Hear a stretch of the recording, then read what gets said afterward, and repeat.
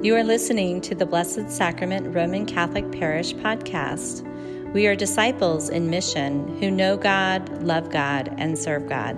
About 40 miles northwest of Dublin in Ireland is one of the best-known prehistoric tombs in this world. It was built about 3,000 years before Christ, making it about 500 years older than the Great Pyramids of Giza. What is unique about this tomb is that every year on the winter solstice, as the sun rises, its light shines through the 60-foot-long passageway that leads to the central burial chamber. This only happens on the shortest day of the year, and the sun shines into it for only 17 minutes. Legend has it that the builders believed that the sunlight would take the souls of the dead to the next life. Think of that. 3,000 years before Christ, the people were looking for a light that would pierce through the darkness and take them to new life.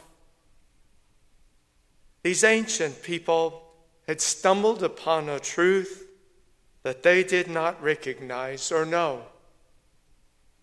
They were looking for Jesus and belief in the resurrection. But this tomb was the closest that they got to it. How blessed are we to know Jesus, the one whom they sought but did not know. Like that early morning light on the shortest day of the year, we celebrate light piercing the evening darkness, even in a dimly lit church. The true light that illuminates the world is not that of the sun of the solar system, but the light of the Son of the Creator of the solar system. Tonight's liturgy expresses our hope of salvation. We've recounted the story of creation, of Abraham and Isaac, and the crossing of the Red Sea. When we listened to Isaiah, we heard of the compassion and the steadfast love of the Lord God as our Redeemer. Isaiah tells us God's promise that the word that comes out of the Lord shall not return to him empty. Isaiah was speaking symbolically of Jesus, the Word of God, and that Jesus would come and fulfill the divine will of his Father. Baruch spoke of the fountain of wisdom that has been forsaken, the commandments of God. But the prophet tells us that they are the laws that will endure forever. And they do. In fact, they are the foundation of our laws today.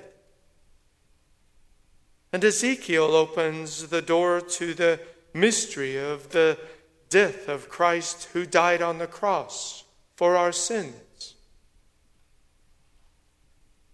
Too bad those ancient people I spoke of earlier did not have the benefit of St. Paul's teaching that we heard. In his letter to the Romans, St. Paul said that when we were baptized, we joined Jesus in death by going into the tomb with him and rising to new life with him. St. Paul explains that when we were baptized, we left behind our old way of life. And since baptism, we enjoy a new way of life with Christ. St. Paul urges us that we too must think of ourselves as being dead to sin and living for God in Christ Jesus. The women that went to the tomb early on that Sunday morning,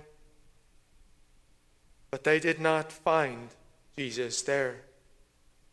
The angel told them that Jesus had risen.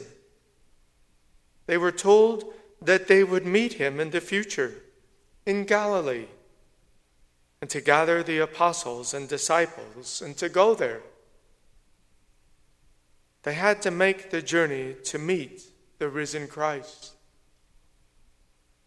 And like the women and the apostles and the disciples, we don't have to wait, because the risen Lord is always with us.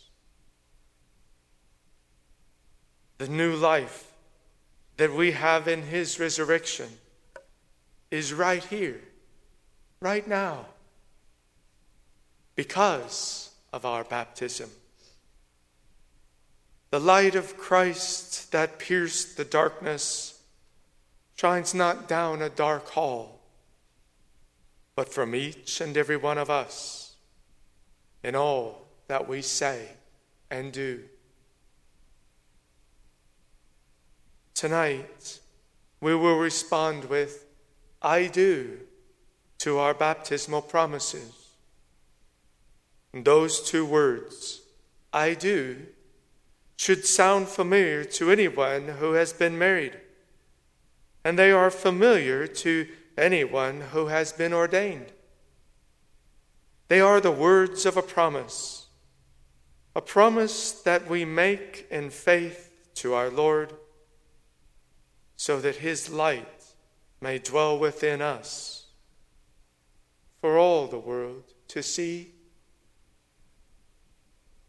Those who built that ancient tomb in Ireland were looking for Jesus and his resurrection that was unknown to them.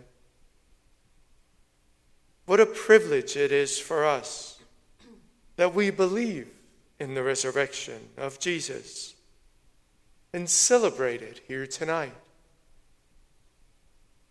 Let us not be afraid, as the angel commanded at the tomb, and as Jesus has said so many times to us. And we have no reason to be afraid. Through our baptism, we walk in the light, and perhaps one day we'll join him in his resurrection. God's peace to you, my brothers and sisters in Christ. Let us celebrate, for he is risen.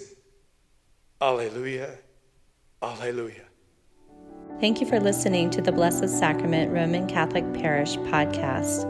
We are disciples in mission who know God, love God, and serve God.